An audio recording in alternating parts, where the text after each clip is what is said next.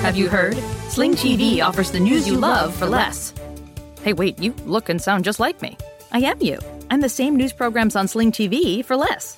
You mean you're me, but for less money? A lot less. I'm all the favorite news programs and more on Sling TV, starting at just $40 a month. Everything great about me, but for less money? Which makes me greater, don't you think? Get the news you love and more for less. Start saving today. Visit sling.com to see your offer. Sling. Hey, Mom. First things first, thank you. It's my 1-year anniversary of my decision to say, yes, I need help, and yes, I choose me. And that's the miracle. I'm lucky that the strongest person I know is my own mother. Love you, Mom. Maxwell. Be that strong person who makes the difference. If your loved one is struggling with drugs and alcohol, reach out to Caron for a different kind of addiction treatment. Visit caron.org/lost. Hey, what's up, everyone? Ben Kissel here with exciting news about Last Podcast Network partnering with Spotify. I want to clarify exactly what this partnership is. 100% of Last Podcast Network is still owned by Marcus, Henry, and myself. None of the content that you have come to love will change, and every single show is still free. All you have to do is download the Spotify app. Also, no Patreon for any show will be affected. So if you love the Patreon content that you're getting right now, nothing will change whatsoever. This partnership takes effect in 2020, so plenty of time to go out there, explore the Spotify app, and get comfortable with new technology. What an exciting world. So this is just another chapter in the journey of the Last Podcast Network, and we are so thankful and grateful to have you on board with us. I'm sure y'all have a lot of questions, so Marcus, Henry, and myself will be addressing those questions on the next Last Podcast on the Left episode. So thank y'all so much for your support. We love you, and we will see you on the road in a city near you at some point soon. All right, folks, enjoy this episode, and never forget, hail yourselves! Let the word go forth. Fool me once. Are you fired up? I'm not a crook. Are you ready to go? Shame on you. It's Abe Lincoln's Top Hat, hosted by Ben Kissel. Fool me, we can't get fooled again. Hey, what's up, everyone? How you doing? Ben Kissel here, hanging out with Travis Morningstar. It's the end of an era. It's the end of a decade. It's the end of Do you remember what you were doing in 2009? 2009? Yeah, I mean, I was doing about the same thing that I'm doing now. Interesting. Yeah. Yeah, I haven't really changed that much. I feel like I was just very vulnerable and ready to join any cult that could promise me I didn't have to have sex with the main bearded guy. I mean, but this isn't New Year's Eve. Why is it the end of a decade? I mean, a lot of people are now posting pictures of themselves from 2009 and then in 2019. Well, what's the difference? It's a giant. It's a decade. It's a decade of time, and people. Yeah, but it's been a decade of time for 11 months. Look, I knew you were going to do this. I knew you were going to parse hairs about it. That's not parsing hairs. It's a massive hair. It's just a thing to do. Nothing else is going on in the world. We're just talking about, hey, what did you look like in 2009? I looked like Baby Yoda. And I don't know, whatever. But that's great that people are posting that. I can't keep up with all the stuff. I don't want to see what I look like in 2009 because I look worse now. If I looked better now, then I would say I would do one of those kind of. It's like, what do you when you're doing something like when you're doing something subliminal. When you're doing something, you know what I'm talking about, Travis? I have no idea where you're going. I'm excited, though. When you're doing something that's under the radar. Okay. You know what I'm talking about? Well, what are you saying? Like when you're low-key bragging. Okay, so you're, it's bragging about how young and youthful you looked at one point? Or is that... I think it's bragging about how good you look now as compared to back then, perhaps. It could be. It could be. Or maybe you just celebrate how horrible you look now. 10 years of time is enough to make you look like you're a different species. Absolutely. From the younger version of yourself. Well, things change, don't they? Things change and people change. So we have a great episode today. A little bit later on, we're going to be speaking with Mike Larson. Mike Larson is a Democratic nominee for the congressional 4th District in Ohio. So the 4th congressional district in Ohio. He's currently running in a Democratic primary. If he does win the primary, he will be going against, the man with the rolled up sleeves that is Jim Jordan. Of course, the representative who has gleefully not passed any legislation whatsoever, and he's been in D.C. for 10 years. Not that all legislation is good, but at the same time, it has potential to be.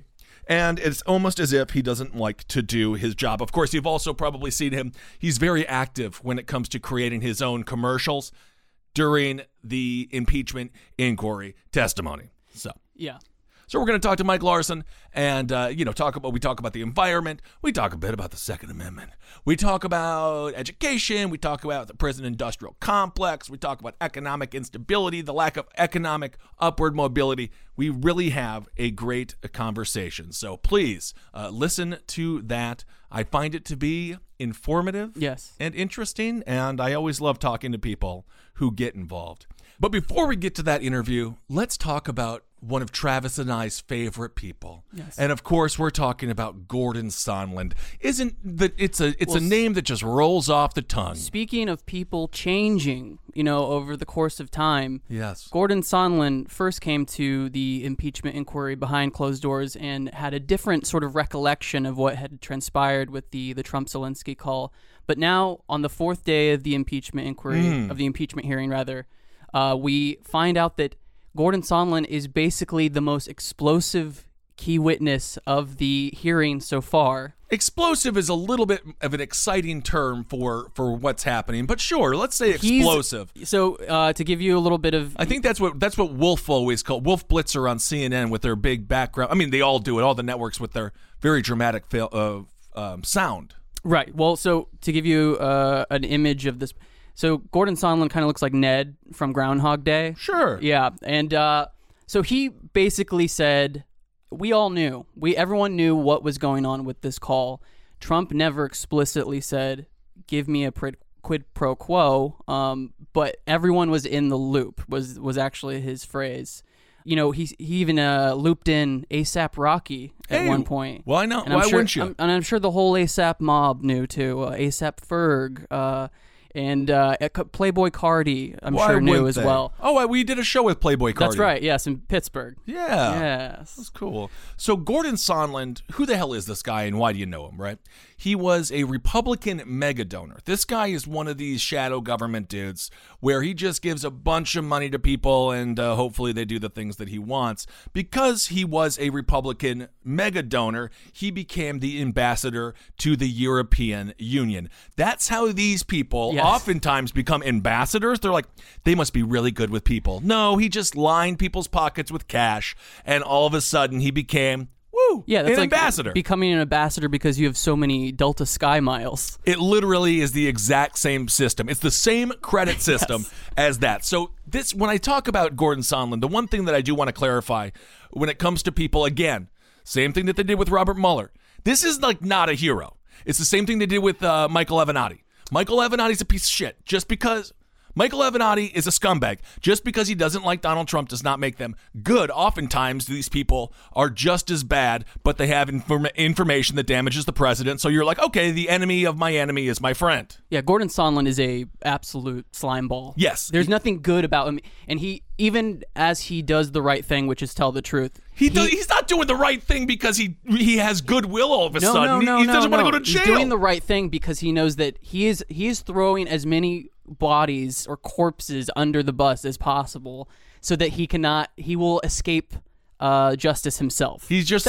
But it is the right thing technically. But why I say is it doing the right thing though? If you do the wrong thing, you go to jail. I'm not trying to defend Gordon Sondland. I'm just saying that when at the beginning of the hearing, the Republicans, Jim Jordan, they start off by saying, Mr. Sondland, today's hearing, you're going to be slandered by the Democrats. Oh. You're going to hear a lot of mistruths, and your name is going to be dragged through the mud. And then Gordon Sondland completely flipped it on him, and basically now the Republicans have to slander Sondland themselves. They have to drag him through the mud just after they apologize for the future dragging of the mud by the Democrats. I know. The theater is it's a scary place. It's a scary place. A lot of backstabbing. All good theater has turns. Strutting and fretting upon the stage. Absolutely. So Sondland, what did he do? He told lawmakers, and this is someone who actually has for a first-hand account, because what was the big complaint so far? It's a lot of people who knew someone. It's a game of telephone. Yes, hearsay and Hearsay. third-party hearsay. You know, not that makes it completely irrelevant, but like Bill Taylor, for example, one of the key points that the Republicans would hammer home was, did you meet Donald Trump? Did you know Donald Trump? Were you on the phone call? The answer to all three of those things is no. So the Republicans are like, everything he says is wrong. But now we actually have someone who is personally involved when it comes to the Zelensky-Donald Trump phone call. So he told for the first time during these public hearings that Trump did press Ukrainian leaders to launch an investigation into Joe Biden and, of course, Joe Biden's kid. And in order to ensure that Zelensky and Ukraine would investigate the Bidens, he dangled over a potential meeting with Zelensky, and Zelensky needed that meeting. And then, of course, we also have the military aid. So Sondland said that Trump, through his personal lawyer, Rudy Giuliani, told U.S. officials in Kiev that Ukrainian President Zelensky would, quote, be committed to investigations of Burisma and the 2016 elections. And for the first time, Sondland straight up said that there was quid pro quo, despite what the notebook of Donald Trump has to say. Right. Did you see that? That was Donald Trump writes like you would imagine Donald Trump writes. Yeah. It's massive letters. He is like his own. It's amazing how, man, I haven't seen anyone write like that since I was in 4th grade. It was like when you had the huge lines when you were learning to write. He was basically, the guy at the end of The Mouth of Madness, the H.P. Lovecraft story, where he's like scrawling text over a cell wall, laughing maniacally in a theater. It's absolute insanity. So the question was there quid pro quo? And this is what Sondland said. He said, with regard to the requested White House call and White House meeting, the answer is yes. Now, this is kind of the first time someone so close to the situation just straight up was like, yes, there was quid pro quo. Yes, indeed there was. And of course, he's turning his back on his previous testimony. He went on to say he had to announce the investigations. He didn't actually have to do them. That's what Sondland said, referring to Zelensky. Now, so this entire thing is just Donald Trump trying to set Zelensky up to go on television, say they're investigating the Bidens, but Trump is so shallow, he actually didn't even care if they did. Yes, so there was no start date or end date for an investigation. That's what makes it so clearly just a signal to intimidate and to deter people from voting for Biden. But the thing that the sort of the different shape of this testimony from Sondland was the fact that, so actually Sondland said that Trump never explicitly said quid pro quo. Those were not the actual directives given by Trump. What he said was, Trump speaks in this mob boss vernacular. He doesn't explicitly state things to you, but it was sort of a matter of, deducing what Trump is trying to say. Right. So even though he didn't say explicitly, I want this thing in return for this thing, Trump has a history of speaking in this sort of roundabout way. Even with Michael Cohen remember when Michael Cohen was giving a hearing, he said, Trump never told me to lie, but in these ways, Trump told me to lie to the American people. Right, and of course, Michael Cohen is currently not doing too well in jail. So Donald Trump, when Travis says he doesn't really speak clearly, he also doesn't necessarily always speak for himself. In this case, he had Rudy Giuliani sort of be Donald Trump's mouthpiece, sort of be his own brain. Donald Trump opened up his hair, took out his brain, and slammed it into the bald skull that is Rudy Giuliani. So Giuliani was demanding quid pro quo, and he did that by saying there will be no White House visit for Ukraine's new president until Kiev agreed to publicly announce the investigations, again, into the Bidens. Sondland testified that Energy Secretary Rick Perry and former Special Envoy to Ukraine, Kurt Volker, worked with Giuliani on Ukraine matters at, quote, at the express direction of the President of the United States. Trump would often tell those people to talk to Rudy Giuliani. So Donald Trump kind of wanting to give himself a little bit of a Giuliani buffer. Yeah. And who doesn't love a Giuliani buffer? So then he can say, hey, look, no quid pro quo, no quid pro quo. I don't know why he sounds like that, but he does. And in order to do that, he went through Rudy Giuliani, which again is why everyone that Donald Trump knows goes to jail. And Rudy Giuliani, yes, he might just be following in that footstep. Absolutely, yeah. We're saying goodbye to Giuliani eventually for some reason. But another interesting detail from Sondland's testimony was the sort of extent to which everyone was in the loop, as he said, and that was right. Before the Zelensky-Trump phone call, everyone sort of directly involved in this whole operation, they were emailed instructions basically outlining quid pro quo. Yes. Basically outlining what is the purpose of this call? Well, it's to make Zelensky go on and publicly announce an investigation. Yes. So everyone was like CC'd on a criminal conspiracy. You're going to want to BCC on that one. Yes. And so who did the email go out to? Again, it went out to Rick Perry.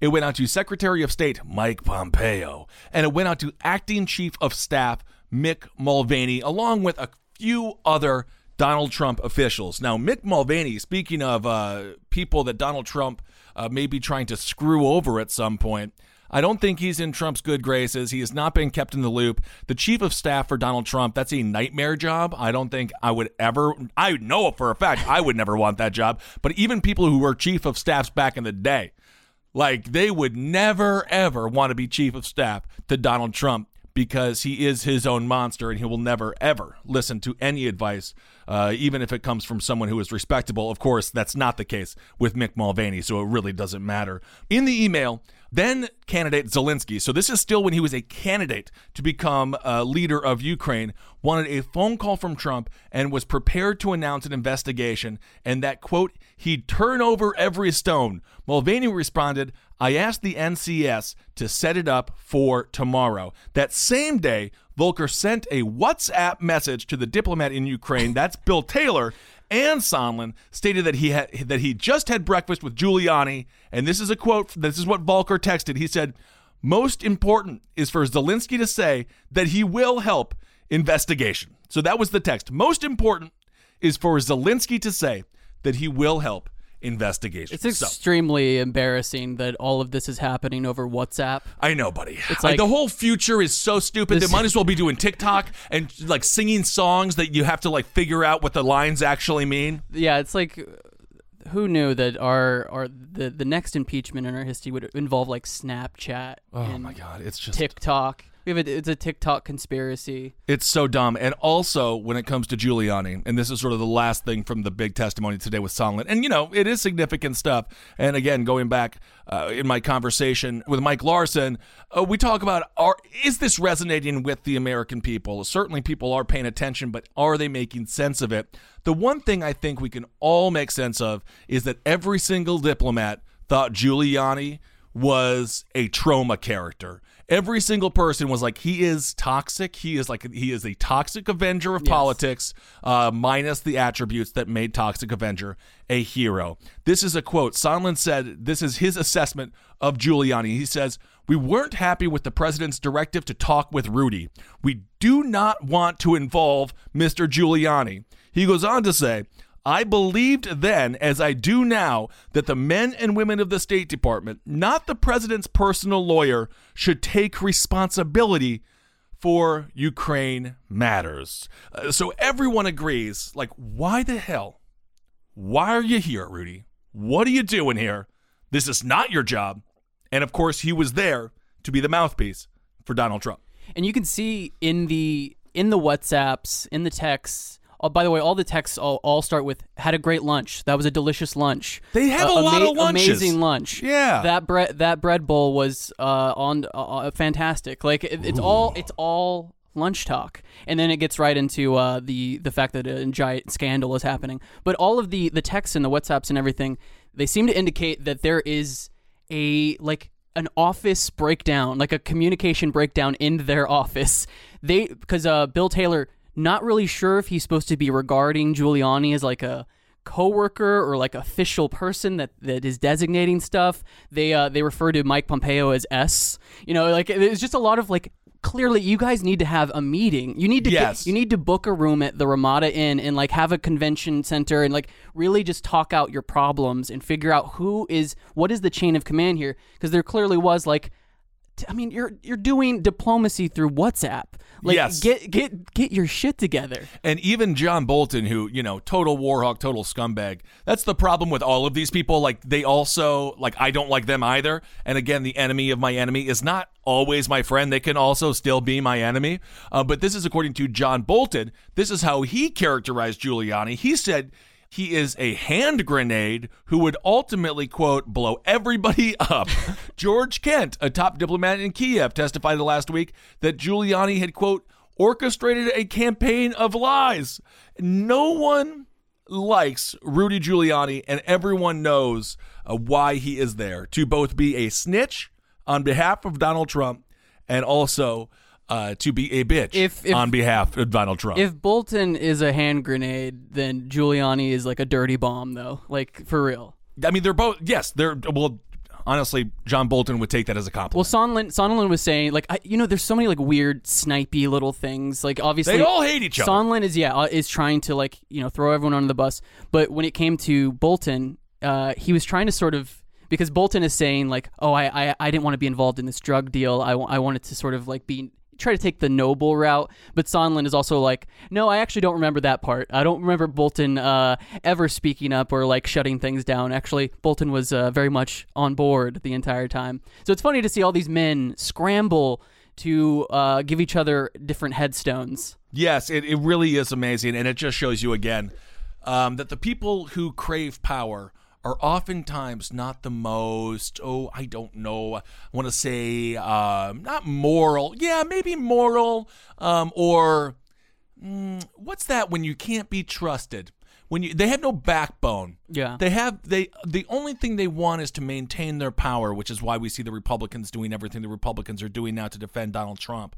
These people are just simply selfish, self-centered egomaniacs that as soon as they feel the heat, as soon as they feel pressure, that bus gets bumpy because they're throwing a whole bunch of bodies underneath it. So ultimately, I mean, Sondland, as grimy as a dude as he is now, I think, a huge key witness in all of this, because he is one of the inner circle guys, and he seems to have flipped completely on Trump, and now Trump, of course, has tweeted out he doesn't know the guy. He doesn't know him. But I mean, going forward, now the Republicans have to deal with this thing, which is, it's been confirmed that this happened. People knew about it. But because Sondland said Trump never explicitly stated the words, go do this crime, that's the Republicans' defense now. And what the American people have to know is, like, yes, he didn't say. Have you ever been inferred something? Have you ever presumed something because somebody is bearing down on you? That is the type of communication that is happening here with Trump. It's like if someone is coughing next to you and you happen to have a lozenge, you give them the lozenge. Yeah. Because you've inferred that they may need a lozenge and that their throat is a little scratchy. But we will see what happens with that. Again, when it comes to the Republicans, I also think they're going to be, as more information comes to light, I think they're also going to go with the Roger Stone defense with, who cares? Does anyone care? Is it a big deal? And then, of course, the Roger Stone defense is looking damn sharp, actually. Well, yes, it is. Okay, so that is it. So Gordon Sondland testified in front of the impeachment inquiry. Interesting testimony. The American people, I think, are interested in it. Is it going to be a key decider in 2020? Who knows? But it is extremely likely that we will have a impeached president running for the highest office in the land that he currently occupies, and it is extremely possible that we will see Donald Trump use the impeachment as the cornerstone of his political campaign, which is the ultimate irony of this entire thing is Donald Trump is leaning in, and it's both sides are using impeachment, and the question is what side of this sword is sharp. Yeah, it's an impeachment chicken. It's the impeachment chicken. Yeah. And also, just lastly here, I want to talk, we're moving on from the impeachment here. I want to talk about Joe Biden. Okay. Okay. So, did you see this, Travis? The marijuana is a gateway drug. The reefer madness? The reefer madness. I didn't realize that people still held that opinion. I did not, when it comes to marijuana being a gateway drug. It was one of the most ridiculous things I have heard in a very long time, and probably one of the most out-of-touch things I have heard Joe Biden say, and he has said a lot of things that are out of touch. But this gets every single... there are so many reasons why this is wrong. Number one, if you look at the economics behind marijuana, states that do it the right way, Colorado, for example, it is doing very well. When it comes to the opioid epidemic, marijuana is helping save a lot of people's lives, getting them off of opioids. When it comes to the criminal industrial complex, marijuana oftentimes a reason why people will get their car searched. It's not always, I saw a lot of people being like, it's a lie that people are in prison for marijuana. That's only about 15% are in there for drugs, and about 3% of those are for marijuana. The problem is the gateway that marijuana is the gateway that a cop is now going to be able to use to search your car because it smells like weed. Or in the case of Philando Castile, the reason that he was shot by Geronimo in Minneapolis was because the car smelled like weed. And he said, if a man would smoke weed in the car with a child or smell like weed in a car with a 4-year-old, I don't know, he might shoot me. So when it comes to marijuana, it's not just the people who are in jail specifically for marijuana. It's that people can be stopped, they can be searched, they can be frisked, they can have a whole series of their constitutional rights violated because of marijuana. That's the gateway. You know what I'm saying? If you are so feeble-minded to think that Joe Biden has actual progressive views, I mean, you just have to realize that is a facade that he is putting on for just because the candidate lineup happens to be a little bit more left than usual. This is, okay, so Joe Biden, to be fair, he has always been against marijuana legalization. The same way he was against gay marriage, he evolved on that issue and I guess devolved on the marijuana issue. This is what he had to say regarding his position and if it had changed. He says, but let me tell you the truth of the matter is, there's not nearly been enough evidence that has been acquired as to whether or not it's a gateway drug. He goes on to say, it's a debate, and I want a lot more. Before I legalize it nationally, I want to make sure we know a lot more about the science behind it.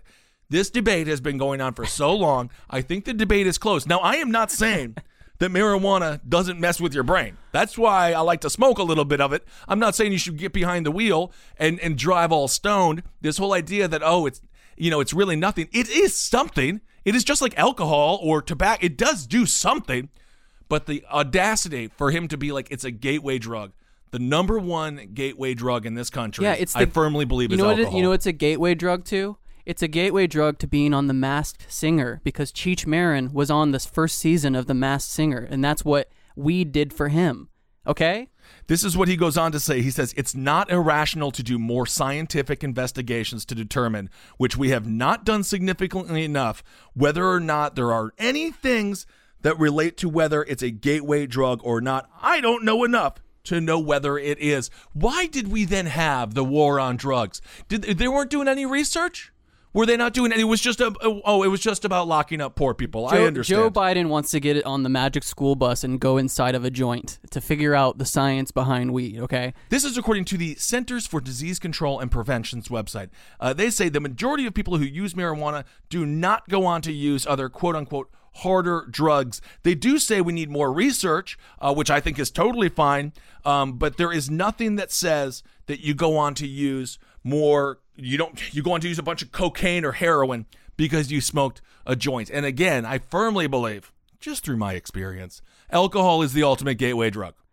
Yeah, alcohol is so dangerous. I speak from experience. It is so dangerous, and it is so crazy that it is suffused so deeply into our culture that we can't even really talk about alcohol without people getting upset about at the prospect of it being sort of more regulated or something. And this is how Joe Biden is attempting to do this tightrope walk. He says he's not prepared to, quote, push for the legalization, but he says medical marijuana, yes, but the legalization of marijuana for recreational use is in fact one that I need more data to make that judgment. But then he says, but no one should go to jail for it. but that's not really the way it works. If you don't decriminalize or legalize, the only punishment that our system has is a punitive one, and that is jail. So Biden and the people that support him are not going to be flexible about this. There is no flexibility to this sort of.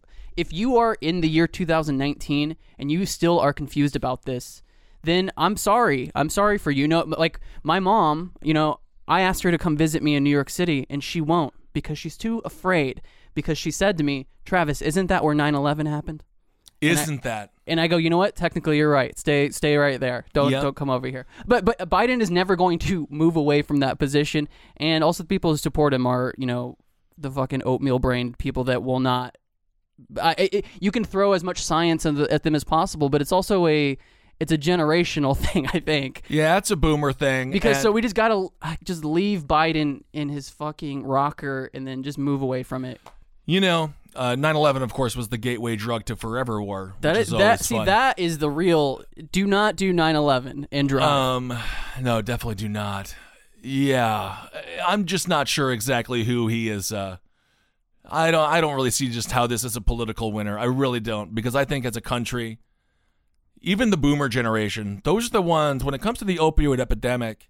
There's a lot of boomers, a lot of older people with arthritis, with MS, with a whole series of crippling ailments. As you get older, your body breaks down. I'm not breaking any news here, but the news that is breaking is that marijuana can actually help. And the fact that Joe Biden still holds on to this view, again, in a binary decision, I think we need change in Washington.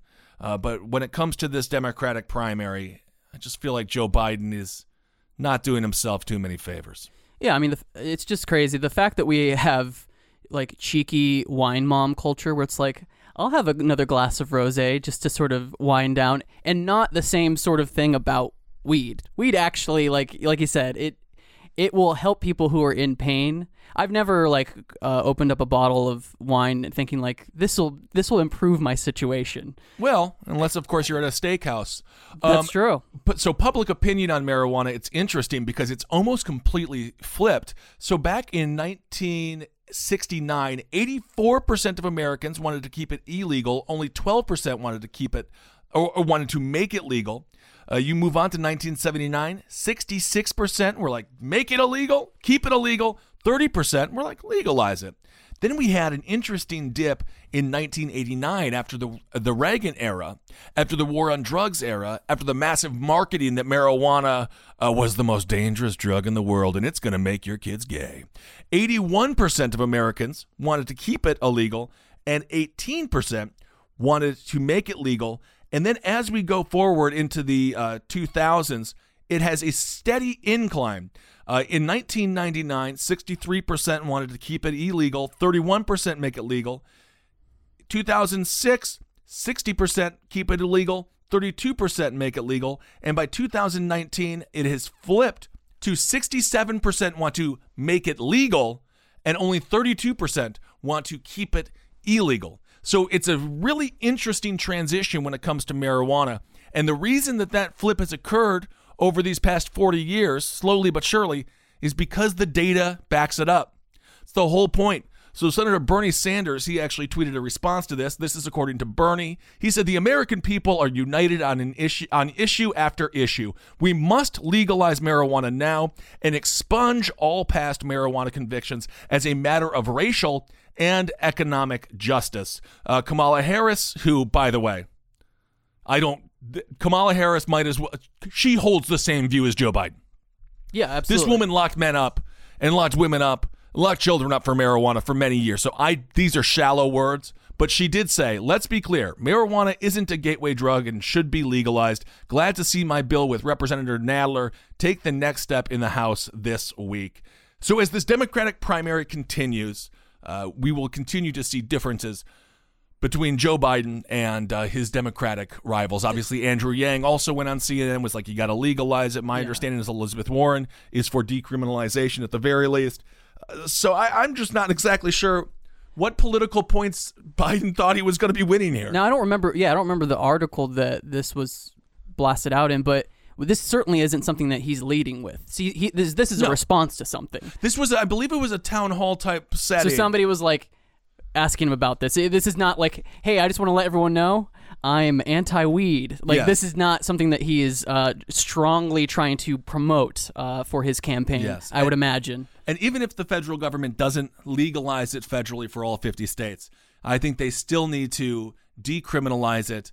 And, you know, the states that want to legalize can legalize, but you'll be surprised. A lot of these poor southern states, they are going to start legalizing. They're going to start changing over their crop from tobacco to marijuana. It is happening quicker than a lot of people think because, you know, everyone's like, oh, they're rednecks or whatever.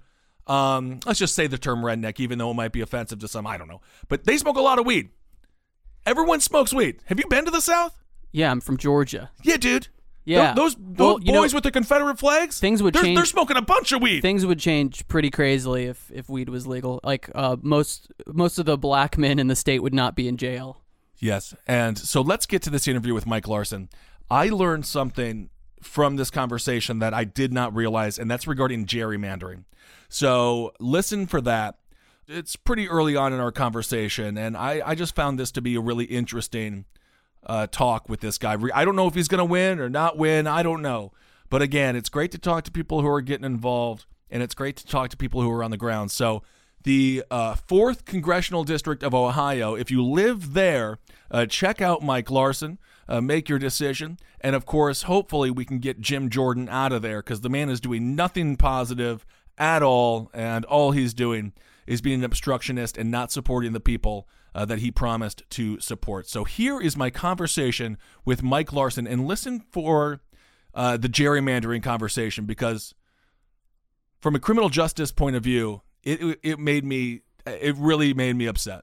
I mean, it was right, Travis? Yeah, absolutely. And you'll hear why. So enjoy this conversation again with candidate for Ohio's 4th Congressional District, Mike Larson. All right, everyone, now it's time for my conversation with Mike Larson. He is running against Jim Jordan. You know him, you love him. He doesn't wear a jacket, Jim Jordan, because he's one of the people. That's what he does. That's his big, I'm one of the people, I don't wear a blazer. This is the 4th Congressional District in Ohio. Mike Larson is running against Jim Jordan, so I wanted to speak with him here on the show and let our audience know what Mr. Larson is all about. So, Mike, thank you so much for being on the show, man. Thanks for having me. I appreciate it. So you have a storied career in the entertainment industry and in politics. You were a producer for one of my favorite shows because it starred a woman named Mimi Bobek, who was from my hometown of Stevens Point, Wisconsin. Oh, yeah. That, of course, was the Drew Carey Show. And then you also wrote for Bill Maher. You've been around the block when it comes to Hollywood. And now you are taking up, you are in a very competitive Democratic primary with the intention of going against Jim Jordan and unseating Jim Jordan and bringing the congressional 4th District back into the Democrats' hands. So, Mike, how is the campaign going? Good. And just kind of give an overhead. Well, let's just start with that. How's the campaign going? How's the grassroots? What are people telling you? Well, I can't say we would be bringing it back to the Democrats because I don't think it ever has been. This is a district that is, if you look at a map, it looks like a giant duck. It was this crazy gerrymandered district to keep Jordan in office.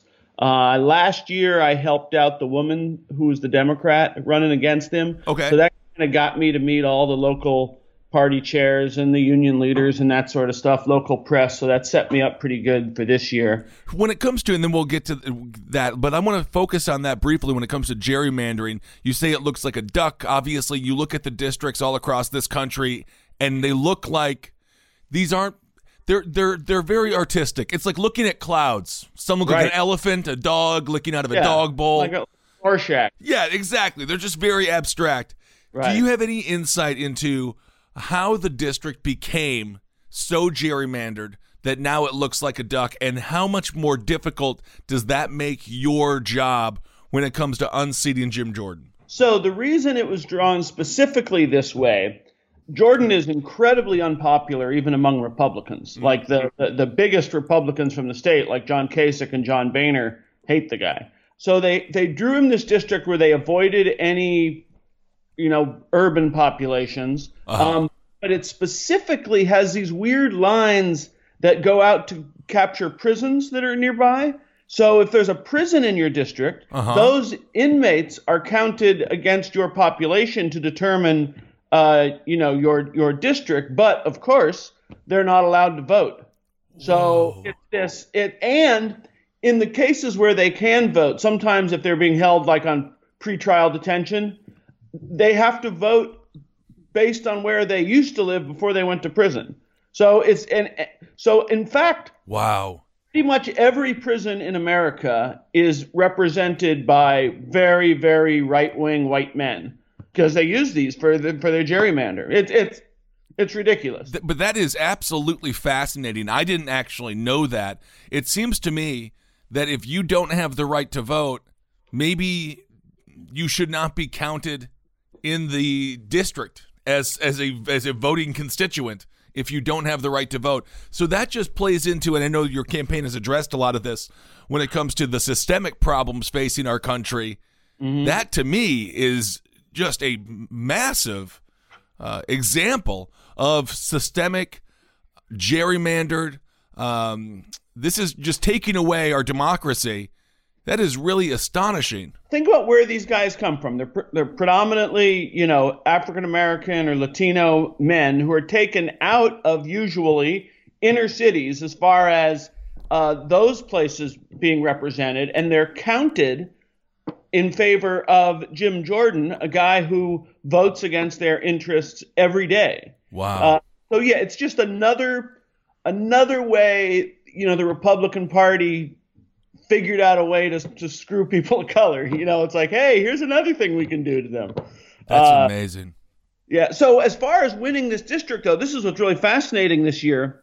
There's this Republican county official, very well known, very wealthy, who just announced actually yesterday that he's going to run in November as an independent.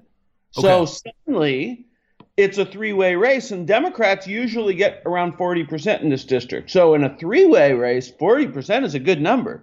So we could very well find us, coming out of the primary in March in pretty much a three-way dead heat, because this guy is no slouch. This guy running, I think he was the former president of the Farm Bureau or something, and pissed at Jordan and Trump because of the trade war. Right. Well, I mean, absolutely. We can definitely talk about that as well. When it comes to Jim Jordan, I think people are starting to recognize a lot of the economic policies that they promised to make America great again are just simply making it unsustainable for hard-working Americans that they promised to protect. So are you seeing the district, when it comes to farmers specifically, the trade war is screwing over so many family farms, so many small businesses? People don't realize how important it is to have free trade when it comes to a carpentry business, for example.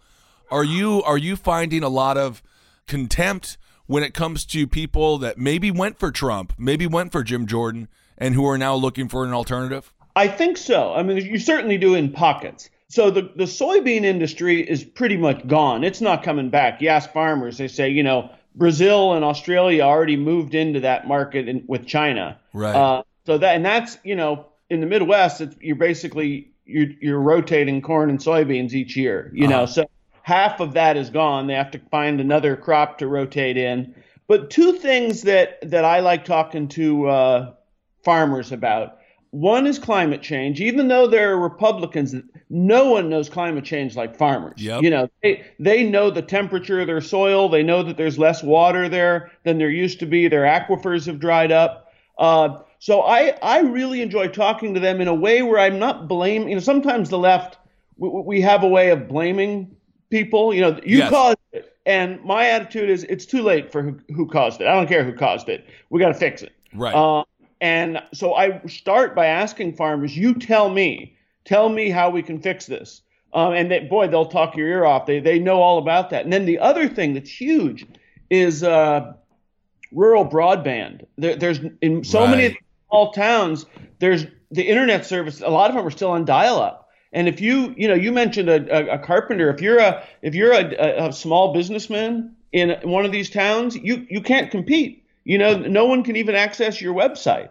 Right. So, and that is a federal project. So the internet companies, it costs them the same to run a cable 20 miles to a town with 100 people or to a town with 100,000 people. Right. So we need the federal government to come in and get the broadband to those communities, and then the companies can, take it to the houses. And it's being done now all over the country. The difference is Jim Jordan doesn't believe in the federal government. So he refuses to fight for our share of federal money because it would work against his brand. If the federal government did something good, he can't go around and tell people how evil it is. Right. So, when it comes to the coalition that the Republican Party has been able to form, because you hit on something that I want to talk about here.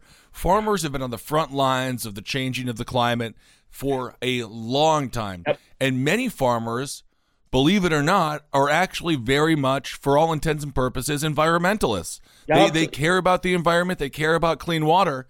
And the Republican Party was like, okay, yeah, you're an environmentalist, but then they tie in the Second Amendment, they tie in assault rifles, they tie in all of these social issues, and they're like, yeah, maybe you are a little bit more of an environmentalist, but let's look at X, Y, and Z, and this is how you create this coalition. Absolutely. I mean, hunters who tend to be environmental. The people Absolutely. who spend their time outside want the water to be clean and the air to be breathable. Those are the people who are actually in it. The people who are environmentalists in New York and Los Angeles. Right. I haven't seen a stream in 30 years unless I got too hammered and had to pee on the street, I have one in my backyard here. So when it comes to reaching those people, I love that you are going out and actually talking to them, because it's not like, and you made a good point as well. Like sometimes the left will just be like, they're lost, demonize them, they're the problem. But in reality, they're victims in a sense as well of just being wrapped up in a narrative that has lost control of the thing that matters to them, which in many cases would be the environment. Absolutely. So I make the comparison. In the 1940s, when we thought we were going to lose World War II if we didn't have a nuclear bomb. So we started the Manhattan Project and threw everything the government had to solving that problem. Right. So we can certainly, that's what I would like to see us do. I would like to see us have a Manhattan Project type effort for climate change, starting with farmers and scientists. And, and I like say, if we could harness all of America's resources in order to destroy the world, we should be able to do it to save it. Yeah. So, and people are responsive to that. Again, I start with saying, no, you got to be the first one at the table. We're not going to, a bunch of, academics from Harvard aren't going to come and tell you how you have to farm. We need you at the table to tell us. Yes.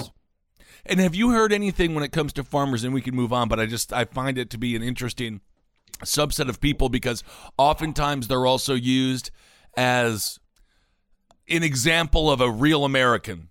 They're used as like, we think about the farmers, and obviously now I believe agriculture, it's about maybe 2 or 3% of the workforce are actually farmers. The factory farms have taken over. Monsanto has devastated a lot of local farms, but they're still used as like the example of a pull yourself up by the bootstraps kind of American hero.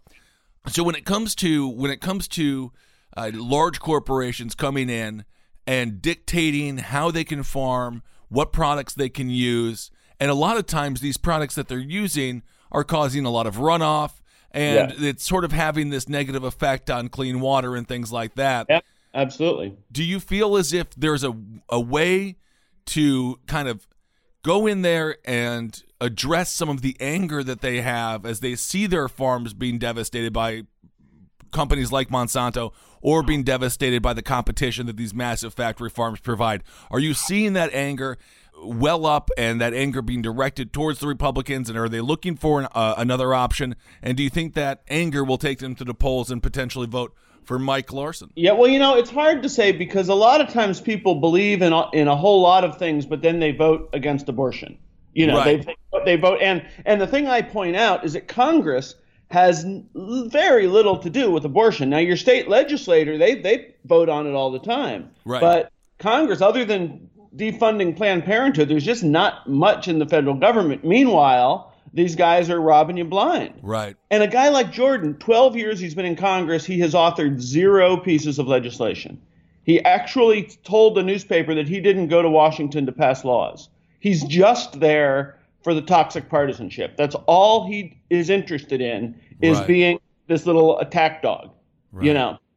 So one of the things with farmers, there's a big problem every year in Lake Erie with the algae bloom. And from fertilizer runoff, particularly potassium that runs off farms.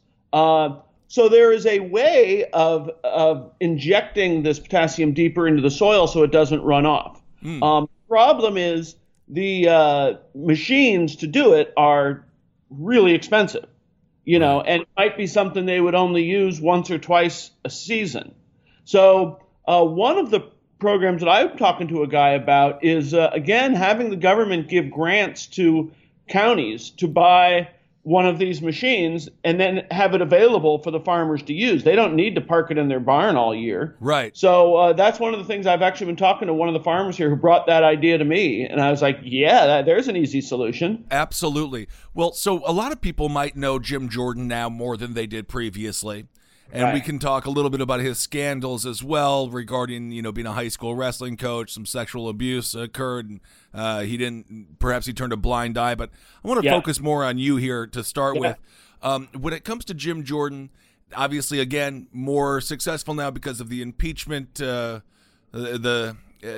television show that it is on cable news. He's screaming a bunch and doing these kinds of things. When it comes to what you would do in these situations, what do you think about the impeachment inquiry? What do you think about where we're going with that? Do you think the Democrats have been smart in their impeachment inquiry sort of, you know, hearing phase, or what are your thoughts? I think Nancy Pelosi had it right early on when people were saying impeach, and saying, you know, we got to wait until if something rises to that level. So I thought that was smart. You know, Trump showed us. Remember, all of this stuff, the Ukraine thing, just happened this summer. So Trump, who knew that the Democrats were looking for something, and then he went out and did something that on the face of it is clearly corrupt, to ask a foreign government to investigate your opponent. I mean, even Donald Trump would know that. So it seems like it got to the point where he was just flouting it so much that they kind of had to. Now, one thing I'd like to say, so I worked in Congress, and one of my former bosses on the Intelligence Committee with Jim, Jackie Spear. Okay. Jackie Spear is, to me, the gold standard of Congress people. She holds town hall meetings at least once a month in her district. Jim Jordan hasn't done one in 10 years. Wow. You know, when I worked for her, she had me working with members of the armed services who'd been sexually assaulted in uniform. And I sat down with each of them and helped them tell their story for congressional testimony. It was a brutal job. Right. You know, it's just, but awesome also that I had that opportunity. But those are the types of things she takes on. She takes on the hard battles, you know. So very often when people, you know, ask how I'm different, that's one thing I say, go look up my old boss and then look up our congressman and you can see how different I'm going to be. Right. But part of it is just listening. You know, he doesn't, if you think of Jim Jordan, you always picture him standing in front of a bank of microphones or on Fox News. Right. And always talking, always flapping his yap. And so, in fact, our slogan for our campaign is politicians talk, leaders listen. Right. But I just stress that when I have, meetings in people's homes, I talk for maybe 10 minutes and then I say, you guys tell me, you know. That's where, people tell me things about the potassium thing. I think, awesome. You know, I learned something great by listening to people. Man, I got to tell you, that is refreshing to hear, and that is what it's all about, is listening. Because people, you don't know what you don't know, and if you're not listening, you're going to be wondering how you missed the mark, and you won't even know how you missed it. So when it comes, my one, because I follow politics very, very closely, and even for me, the impeachment inquiry because we're not seen. We don't have a camera in the skiff room, you know? Right. Even for me, it's like, who are these players? Okay, who is everyone? Trying to keep it organized. I feel like I'm on an episode of True Detective. I'm tying strings around different thumbtacks. Pictures are everywhere. Are you finding the impeachment situation, is it resonating with the people in the 4th Congressional District of Ohio? Or is that something where they're like, how is this affecting me? Honestly, when you're running for office, unfortunately, you tend to talk to people who are really interested in politics, right? And that's not the norm, no. So the people I talk to, yes, they're paying attention, one side or the other. I don't know how much, it used to be people saying, oh, and in Watergate, 80% of the country listened or watched the hearings. It's like, yeah, because they had no choices. Right. They had 3 channels and it was on all 3 channels. Exactly. So I don't know. One of the things that is disappointing for me is how tribal politics has gotten. It's like, we were talking before, I'm a Warriors fan. It's almost like your party is your hometown team and the other one sucks. Yep. So it's hard to kind of get over that with people. Yeah. Which again for me is listening to them. A woman stopped me at a grocery store yesterday, and she recognized me, and she went on and on about how liberals are ruining the country and we're going to turn it into socialism, and I just stood there and let her tire herself out, and then said, "Hey, thank you. What's your name?" "Thank you very much. Nice to meet you." You could see she was kind of impressed that I didn't, get mad at her or something. Well, and it's hard for a lot of people to cut through all of the noise and all of the messaging. Right. We travel around all the time now, and I'm in my hotel rooms, and we don't get a lot of political ads here in New York or in Los Angeles because, these are one-party towns. Yep. But when you travel around to places like Ohio, the messaging is very intense when it comes to the Democrats want to be socialists, and when it comes to, a lot of the pro-Donald Trump ads will be using the impeachment as a example of the Democrats trying to undermine our democratic process. Of course, the irony is what we talked about earlier regarding gerrymandering, how the Republicans are just so much better at it. It's like ridiculous. So it is hard for people to know what's truth and what's not truth. And now more than ever before, it seems. Right. I had a guy ask me if I was a socialist, and he was like 70 years old. And I was like, by any chance, are you a farmer or a veteran? And he said, both. And I said, so you get how many government checks every month? You get your Medicare, you get your Social Security, you get veterans benefits, you get the Trump bailout for your farm. It's like, I'm not saying any of that's wrong, but I am saying that's socialism. Right. And you seem to love it. And it got like a big applause in the thing. And even he, after it came over, and he said, oh, that was a pretty good answer, Right. But people get tied up in these. They want to put a label on you, and everyone does it. People, I describe myself as a progressive. I always have been. It doesn't mean someone else might also be. It's even that I sometimes think, do I even need that label? Can I just be Mike Larson who wants to be your congressman? Right. No, absolutely. Because once you have a label, then all of a sudden people just sort of infer whatever they want to infer about that label. And then it's like, then you almost have to unravel what they think that label is. And then before you know it, you've wasted an hour of time before getting to substance. Or you have to take the title. You have to say, when I say healthcare is a basic human right, they say, then you're for Medicare for all. And it's like, I want everyone to have good healthcare when they need it. That's what I want. Medicare for all is now a title we have put on a specific plan by Bernie Sanders. And I'm honest, I have not read the entire plan, but I'm probably for most of that. I just don't want to necessarily sign, or like the Green New Deal. I have not read the whole thing. I've read synopses of it, and most of it makes sense to me, but it's a goal. It's not like, Right. people say, oh, you're not going to be able to eat cheeseburgers anymore. It's like, no, cheeseburgers are not mentioned. I don't know, Mike. I heard they're coming for my burgers. And if they even think about coming for my burgers, I'll give them my gun before I give them my burger. That's right. 'Tis the season to elect benefits through your workplace. Oh my God, that's so exciting. Most people know open enrollment as decision time for healthcare coverage, but it's also the perfect time to reassess your life insurance needs. To properly provide for their families, most people need 10 times the life insurance coverage than they get through their jobs, which means that your employer life insurance is leaving you underinsured. That's where Policy Genius can help. Policy Genius is the easy way to shop for a life insurance plan that's not tied to your job. In minutes, you can compare quotes from top insurers to find your best price. Once you apply, the Policy Genius team will handle all the paperwork and red tape.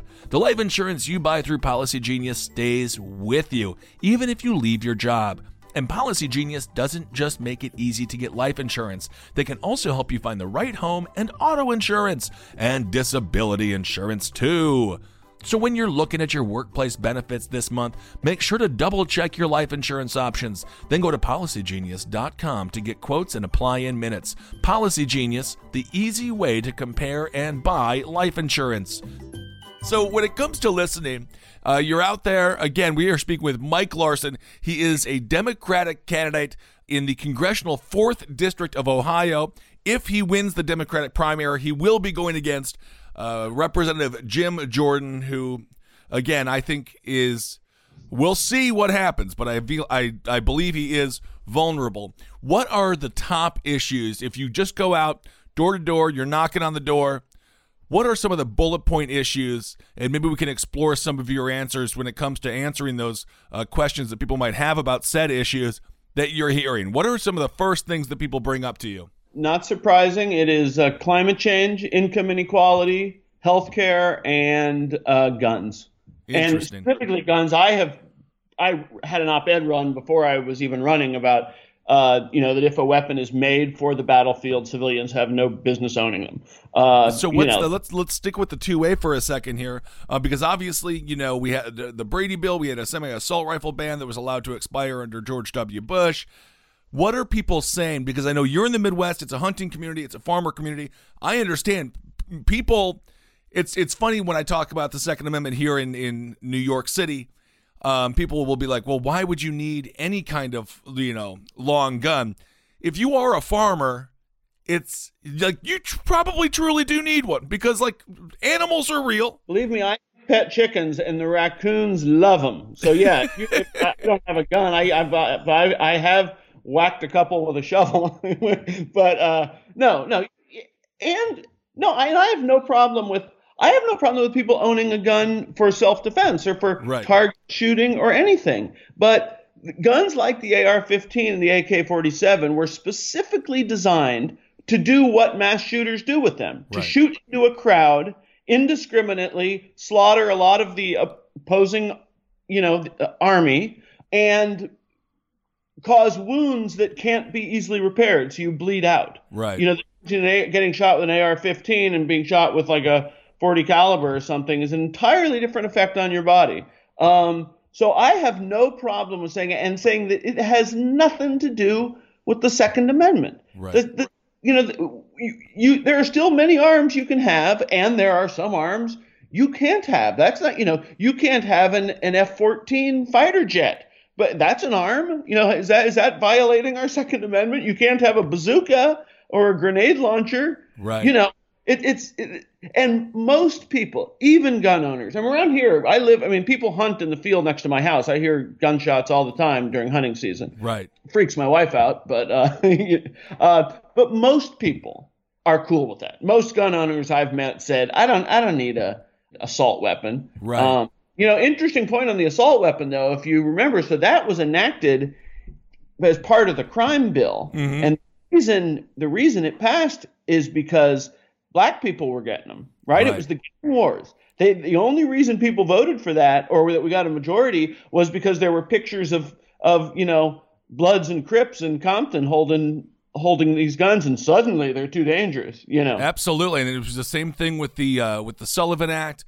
That was in the and then of course with California in the 1960s and 70s, they passed very strict gun regulations. That it seems to all of like the Republican Party, when it comes to that, we're like, well, we better do it. That's right. And there's one key difference, of course, and that's the pigment of the skin of the people who are buying the weapon. That's right. Yes. So I find in gun in this area, I'm in an area that is becoming suburban, but was rural. Like my house was the farmhouse for probably a 700-acre farm. Right now I have a few acres, and the rest is a subdivision. But I find here that people are they are distrustful of the anti-gun people. They are. It does not help us when someone says, well, "I'm going to take all your guns," like Beto. Right. And yet, I really like Beto's enthusiasm for things. Yeah. It did complicate things for a while there. It really did. I mean, but I feel like people are reasonable, and I know that sounds crazy in this world that we live in, but the internet is not real. If you actually talk to people, obviously you're going to meet some crazy people, but I do think people are reasonable, and and at some point, and I was talking about this on an episode a few weeks ago, people do go through phases. So maybe if you're 25 years old, you're single, you love guns, and so you're like, I got an AR-15, I have an Uzi, I have these weapons, and then next thing you know, 5 years later, you've met someone, you're starting to have a family, and you're like, I don't need this weapon anymore.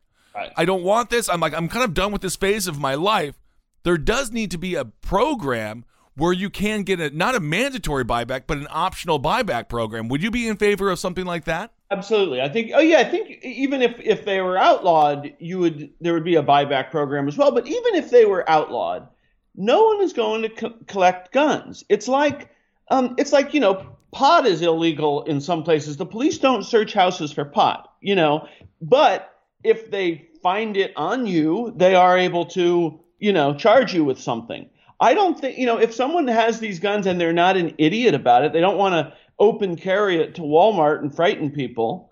I just don't think it would be a problem. All these responsible gun owners, if they're out in their back 40 shooting at beer cans, I just don't think that's ever going to be a problem for people. Certainly, who would want the job of taking guns from people? That is a dangerous job. Well, that's what I was thinking as soon as O'Rourke mentioned mandatory buybacks. I do a show called Last Podcast on the Left, and we've covered like Ruby Ridge. We've covered a lot, Waco, Texas.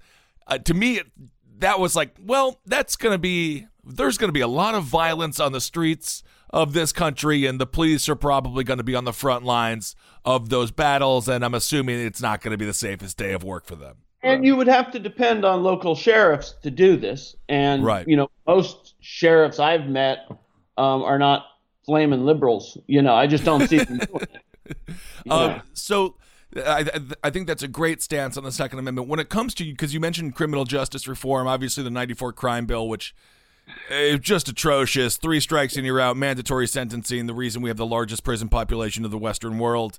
It is just disgusting, destructive, and has been so detrimental, specifically, as you mentioned, to communities of color, but also poor whites, rural whites. It's been devastating across the board. I mentor inmate writers at San Quentin. I go in every time I'm out there. A lot of the guys have since gotten out. I'm still close with doing some writing projects with a couple of the guys.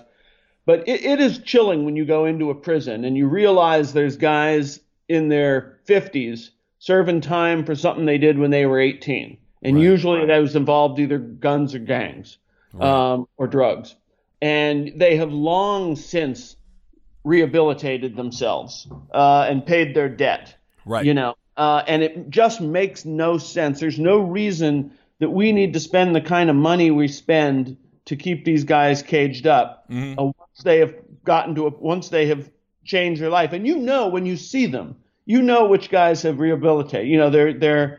They make a decision at some point that they're going to, that they don't want to go back to that horrible life. Right. So there's so much that can be done in the. What are some of the steps that we can take now? Because this is kind of the thing that's so difficult. We just had Joe Biden, and I know you're not running, for president or anything, but just sort of put some context here. Joe Biden just, in my personal opinion, uttered a sentence that I didn't really think many people held any longer, talking about marijuana, saying, well, we shouldn't legalize it federally because it's a gateway drug. And alcohol is the greatest gateway drug to everything. Pixie Stix is the original gateway drug, I think. Once you get that flavored sugar in your mouth as a kid, you want more and more and more. Yes, absolutely. And I was like, dang, man, come on, Joe. Like this, and of course, him being a proponent and an advocate for the 94 crime bill, it was just like, oh, we can't go backwards like this. No, that's Jeff Sessions kind of thinking, you know? Exactly. It's same thinking. Right. So when it comes to what would be some of the steps that you would take when it comes to trying to get this unravel the nightmare that our criminal justice system has become, because it's hard for these politicians to admit that they're wrong, and then it's also hard for them to retroactively, if we legalize marijuana federally, I do believe they have, first of all, they have, Core Civic and Geo Group, these massive private prisons that they got to keep on funding because those are private companies now, and they're publicly traded companies, So I think it's hard for them to admit that they were wrong, and then how do you retroactively open the doors and be like, so you're allowed to leave. Apologies on the way out for holding you for 25 years. Right. Because you had, whether even if it is crack cocaine, whatever. The low-hanging fruit in crime.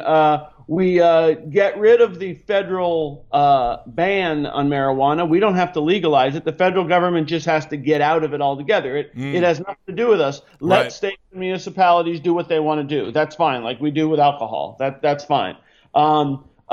Ban private prisons, absolutely, because you're absolutely right. There's a great example here in Ohio. About 10 years ago, the state legislature sold a public prison to a private company, and part of their deal was that 80% of the beds would always be filled. Jeez. Right? So then the company, the first thing they did, like the first week, they put an extra bed in each cell. So instead of each cell having 2 bunks, it has 3 bunks. Therefore, all those beds had to be filled. There's 3. Hold on a second. These rooms are the size of a Brooklyn closet apartment. I mean, these are the size a tiny bit bigger than a sheet of plywood is how big the cell. 3 men. 5 by 8. Yeah. Grown men taking dumps, peeing in front of each other, having to eat in front of each other.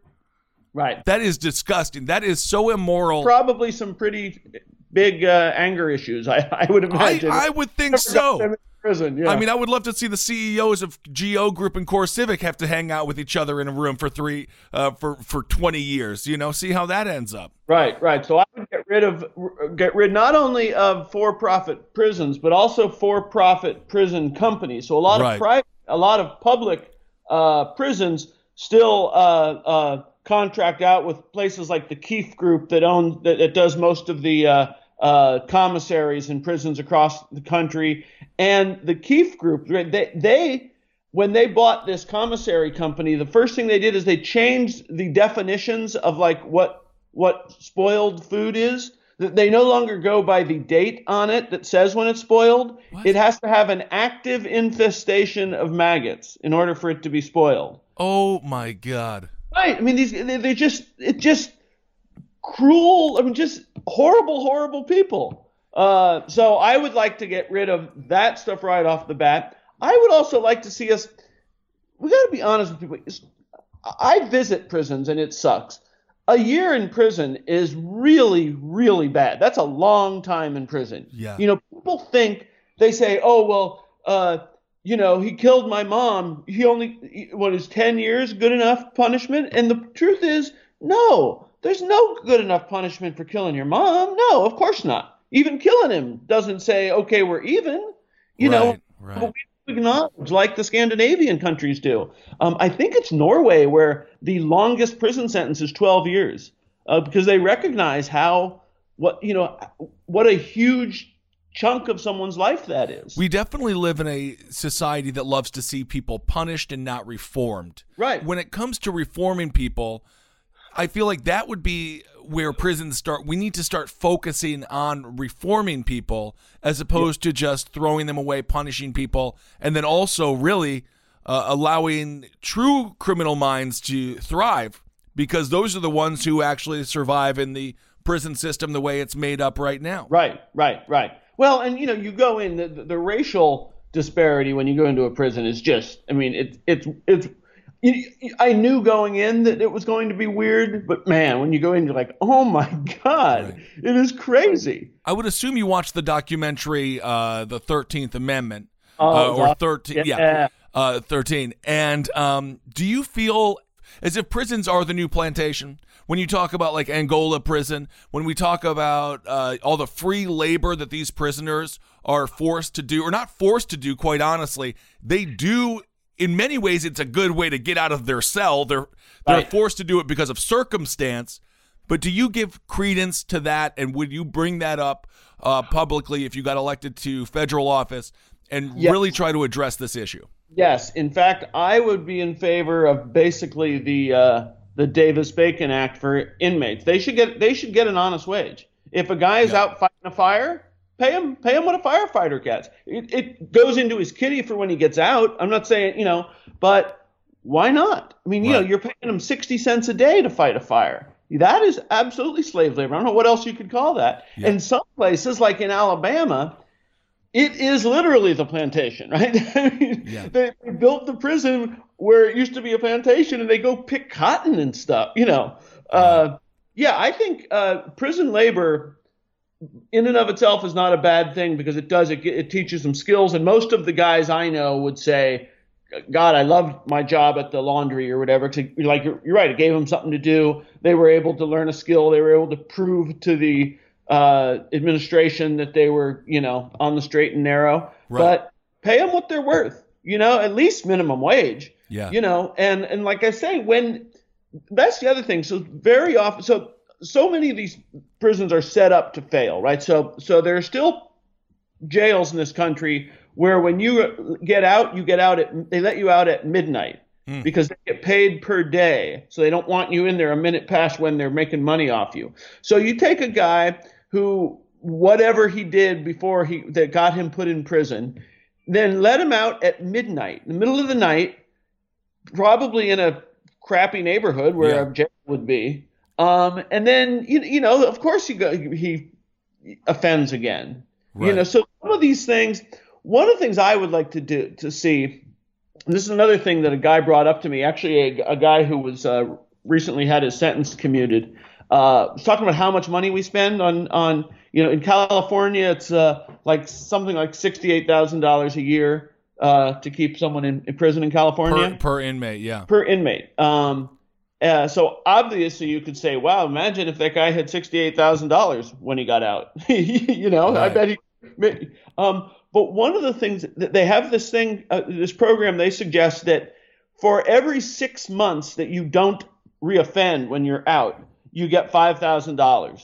So there is reason for these guys, to stay on the straight and narrow, and maybe you do that for however long their parole is, because it's one thing, it's a lot cheaper than putting them back in prison.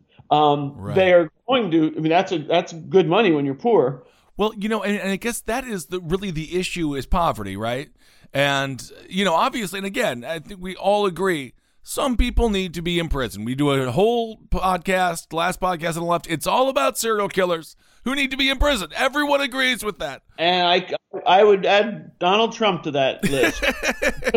Well, he'll be with his friends soon, perhaps, behind bars. Who knows what the future holds for Trump and his gang.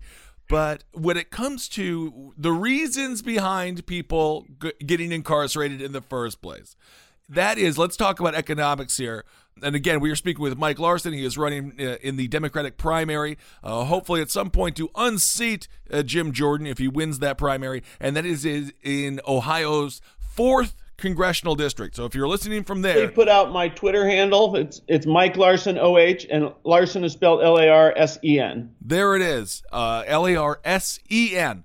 So when it comes to addressing systemic economic inequality, I talk about this all the time on the show.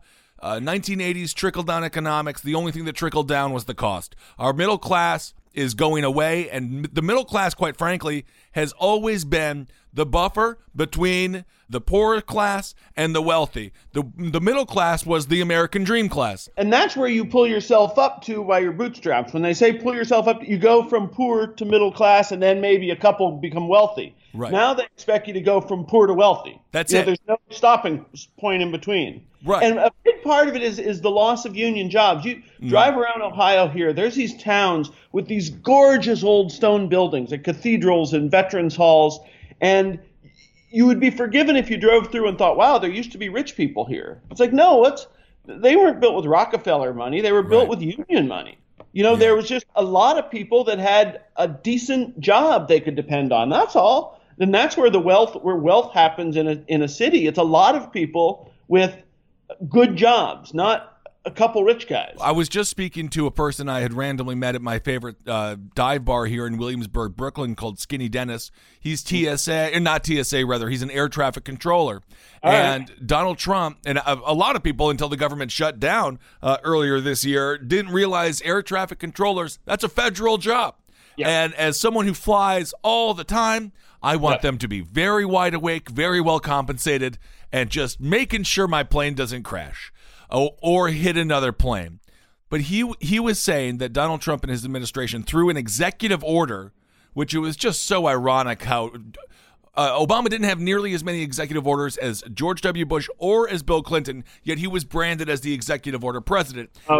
By people like Donald Trump. And now, of course, the irony is Donald Trump loves his EOs, but it was an executive order that gutted the air traffic controllers union, got rid of collective bargaining. This, what Scott Walker did in my home state of Wisconsin as governor, gutted the teachers union. Right. And so obviously unions, there can be some bad unions, the Jimmy Hoffa wing of unions and all those sorts of things. But then at the same time, nurses unions, teachers unions, these very important unions that are just beneficial, that are desperately needed for our country, are just being devastated. Nowadays, most unions are public employees. There's fewer and fewer unionized factories. All these states are starting these, right to work laws, which are just horrible for workers.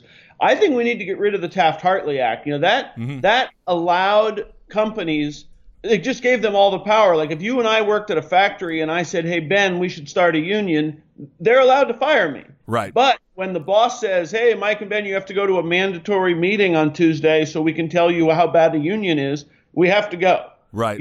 And it didn't used to be that way.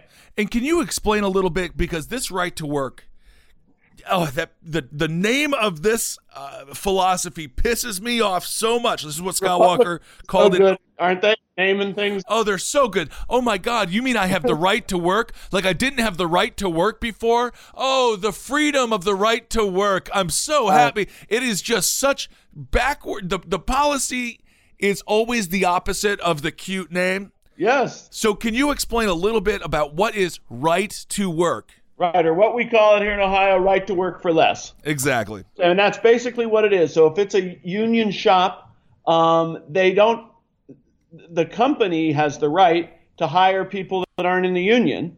And a union member has a right to leave the union and stop paying dues, but then still have all the same rights that the union had negotiated. So what they do is they'll do tiered hiring where they will say, okay, these jobs are union, but these other ones aren't. One guy told me a story of a place that made like belts and shoes or whatever, a leather place. Right. And they took, the job title of the guy who cut the leather, whatever, it was a union job. They took the machine and they physically moved it like 10 feet away, gave it a different title, and then said, this isn't a union job now. This is a support job. The same guy did the same job on the same machine, but was no longer in the union. So that's right to work is all about giving rights to employers to better or more easily fire and hire workers. It just cuts into, there's no mystery that income inequality has risen at the same time union jobs have gone away. Same thing that small towns are dying because union jobs went away. And then now you add in the whole idea of the gig economy. Right. We're all private contractors. I mean, you and I both stand-up comics. We understand that. Yep. But it was hard, especially starting. It was really hard to make a living when when you're only paid, whatever. You're paid for the half hour I'm on stage, not for the other 23 and a half hours where I am still working to create that. Oh my! No, as an artist, I mean, I made $22,000 a year until I was 36 years old. I was very similar. The first year I wrote on a show, I owed more in taxes than I had ever made, and I was thrilled. I was like, so happy to pay these taxes. Finally, I've made some money. I wasn't quite as thrilled when I had to, but that's okay. But yeah, but you're right when it comes to the correlation between union work and, again, good union jobs for professions that matter. I mean, now we're seeing a total lack of focus on infrastructure in this country. I was joking about this or just talking about this throughout the past year. Domino's Pizza is paving the roads for us now. When it comes to the lack of infrastructure, can you speak a little bit to that? And again, thank you so much for taking the time today.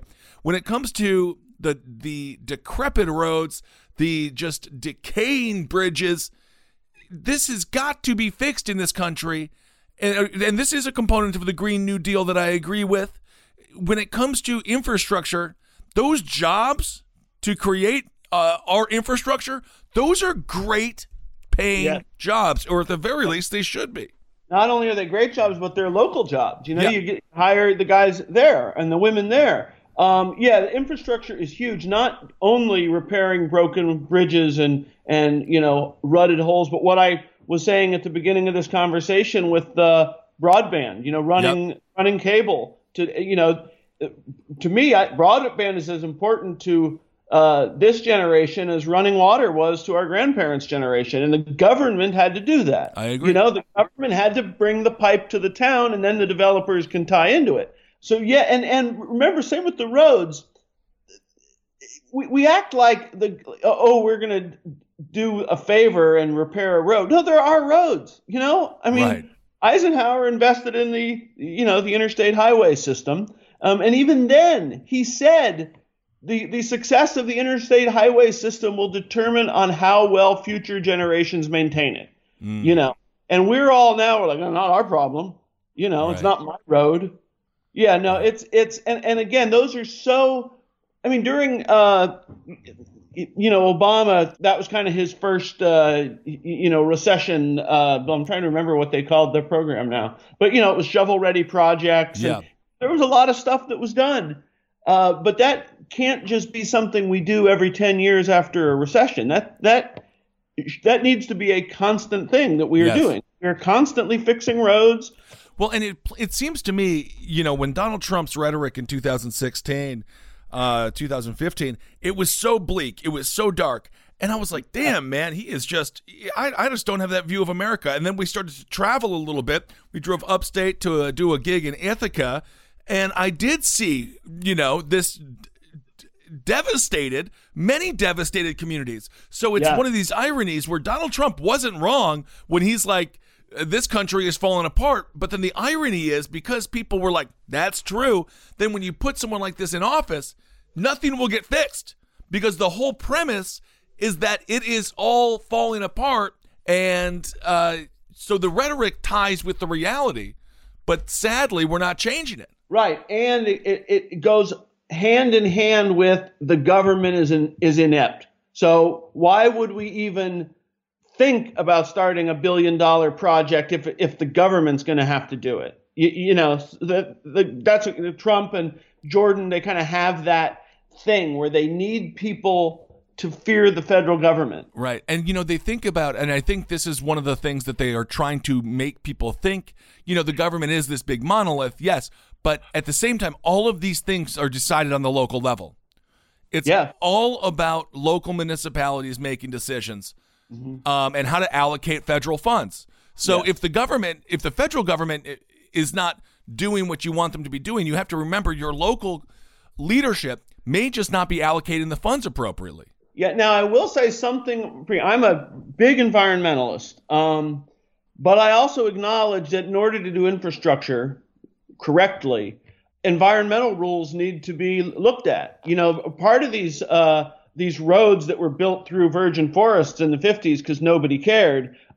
There is a problem when they want to go in and repave, and there are new environmental laws to stop things like, you know, runoff and all that. And all of that is really important, but it's something we will have to look at in the environmental community and say, you know, let's not get in the way of progress. Now, let's not sell out, you know, the earth entirely, but I know that is one of the problems, and you hear it a lot. Well, we can't, like, for instance, I used to go to Yosemite a lot, and there's this road that, you know, you look at it and you're like, man, they must have used tons of dynamite to blast through this rock, right. You know, that we wouldn't do now. Right. But the guy there, the ranger, was trying to fix this road, and he's like, they need to tear this down and build a whole new road. And said, but you know, this is all pristine wilderness. We don't do that anymore. So it was a good point. That's what kind of got me thinking about it. That no, it's interesting. You know, we have to be realistic on both sides if we're going to get anything done. I completely agree. And you know, obviously with new technology regarding roads, you know, we see a lot of different formulas for concrete and those sorts of things. I was just watching a video on this on a new road that would soak up a lot of water and things like that. Right. You know, and obviously those are expensive things, but there is a lot of new technology I think that we can explore when it comes to infrastructure.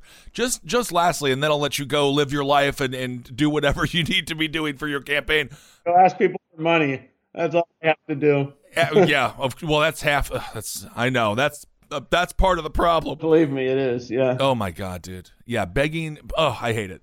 Anyway. The good news is, when I get someone on the phone and say, hey, I'm running against Jim Jordan, right off the bat, they're either in or they're not. They know who he is. So.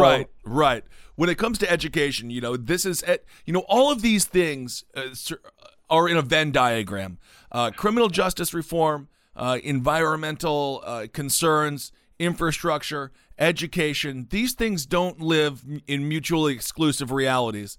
When it comes to education, what would you like to see done? I was talking about this with my co-host here, Travis Morningstar, how we need to change the way that we fund public schools. It should not be funded by zip code. It needs to be funded. The wealth needs to be spread around through different school districts. So what would you propose to help our education system? Because there is some level of government, I guess, cynicism on my part where they want to keep people stupid. Because then we have a situation oftentimes where high school is a pipeline to prison. You know, that's like literally you can see how people end up behind bars, and there's studies out there where they can tell if someone is going to end up in jail, not 100%, but statistically by I believe it was first or second grade. Like they can do statistical analysis and be like, there's a good chance that individual ends up in jail.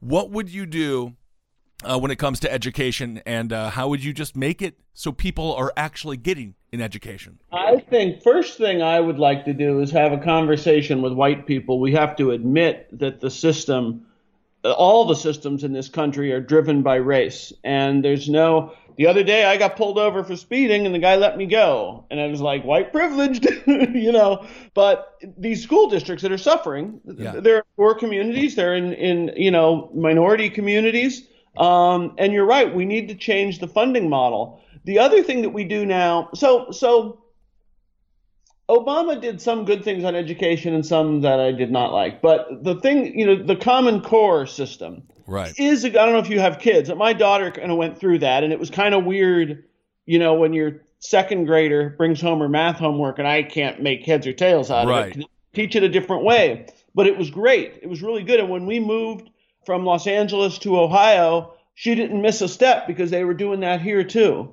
you know. And so I think having national standards for certain things, especially for grade school kids, is really important. But I think with that then should be a funding formula that makes them equal. You know, the school that Marianne was in Los Angeles was a very good public school, but LAUSD is not a great school district, and they were short on money. Now, fortunately, we had a kind of an engaged neighborhood where the parents pitched in and did stuff. Right. You know, I did some fundraisers, did comedy, and brought some of my buddies out. We did a show, you know, to raise some money for so that they could have a band, you know, and things like that. Right. But yeah, I think we really need, you know, when they talk about reparations, people think that means every black person gets a check for $1 million or whatever. Right. I suppose that would be one. It's mostly, I think, is for us coming to grips and admitting that there aren't more black people in prison than white because they are inherently more criminal. Right. You know, they're poor. Their neighborhoods have, you know, 100 liquor stores and no drugstore, or rather no grocery store or a little league field, you know, yeah. And just kind of acknowledge the truth about this stuff. And of course, when it comes to, there are two sets of standards, and I've said this before, weed has basically been legal for wealthy people forever. Of course. Cocaine has been legal for wealthy people forever. Like, it's all good. Like, they have nothing to worry about, and it's an open secret. Because I look the way I do, I can get away with anything. I don't take advantage of it very often, but, you know, things like talking myself out of a speeding ticket, you know, and I think, you know, I got a bunch of friends that would not have even thought to try. Right. You know. So when it comes to education, one of the issues that I have is this teaching for the test. And I know teachers, their backs are against the wall as well. And we're not even talking about, again, going back to how all of the Venn diagrams here, when it comes to the Second Amendment, this notion of arming teachers, this, you know, there's so much that goes into this stuff to unpack.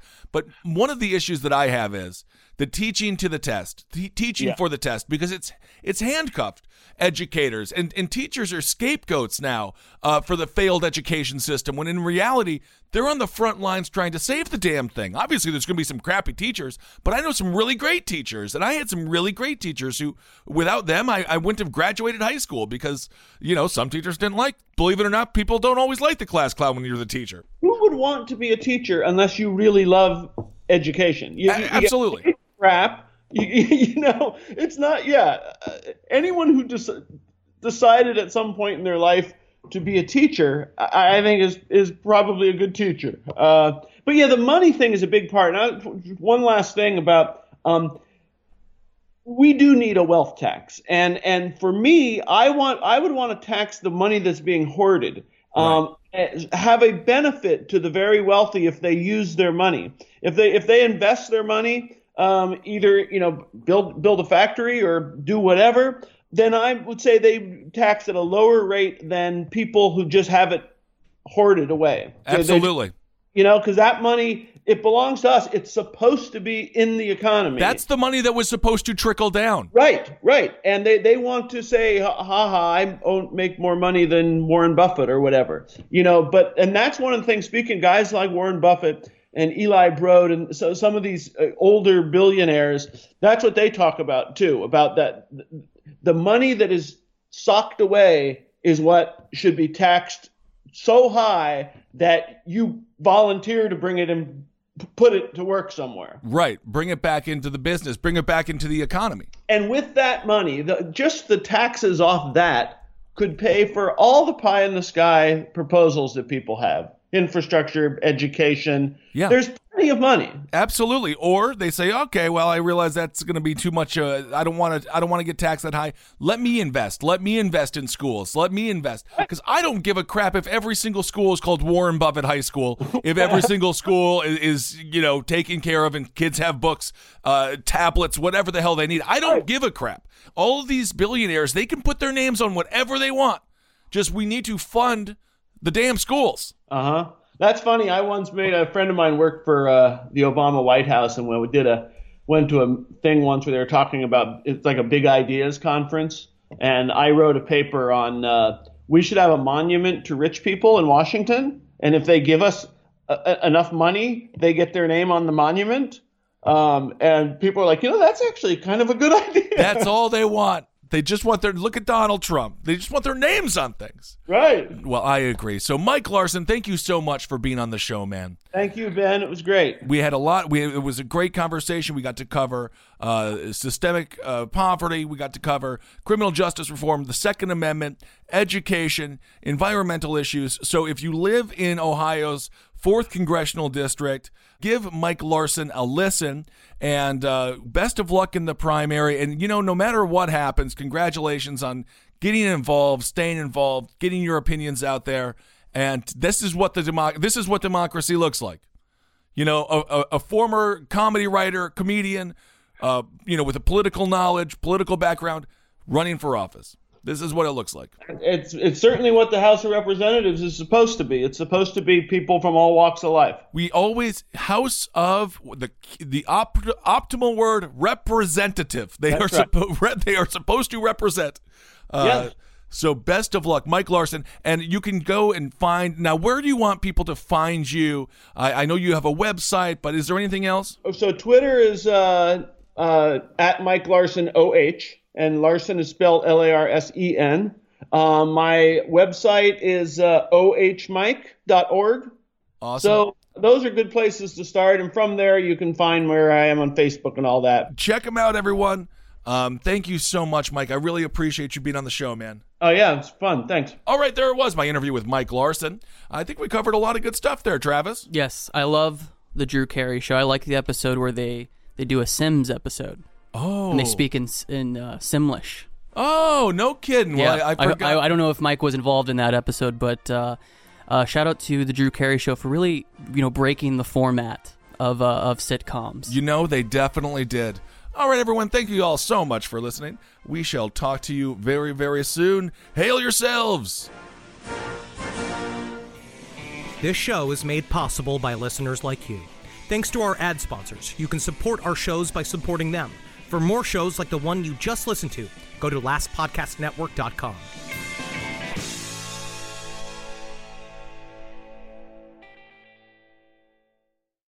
Hi, Max. I wanted to share something with you. I wanted to tell you how grateful I am and how you've embraced your sobriety since day one. I'm grateful for how you changed your life. I'm grateful for the love you have for me. I'm grateful for you. Love, Mom. If your loved one is still struggling with addiction, you might not feel like you'll ever get to grateful, but we can show you how. At Caron, we've helped families overcome addiction for 70 years. So if your loved one is ready for something different, visit caron.org/lost. When it comes to listing your home for sale, everyone and their mom has advice. Oh, honey, who's going to want to buy this place? On a cul-de-sac? It's literally a dead end. But for professional advice, a RE/MAX agent actually knows best. Let's start with a neighborhood analysis. I've been seeing lots of buyers looking to move here. RE/MAX is the most trusted name in real estate. Visit RE/MAX.com or download the RE/MAX app to find the right agent. The right agent can lead the way. Based on 2022 BrandSpark American Trust Study. Each office independently owned and operated.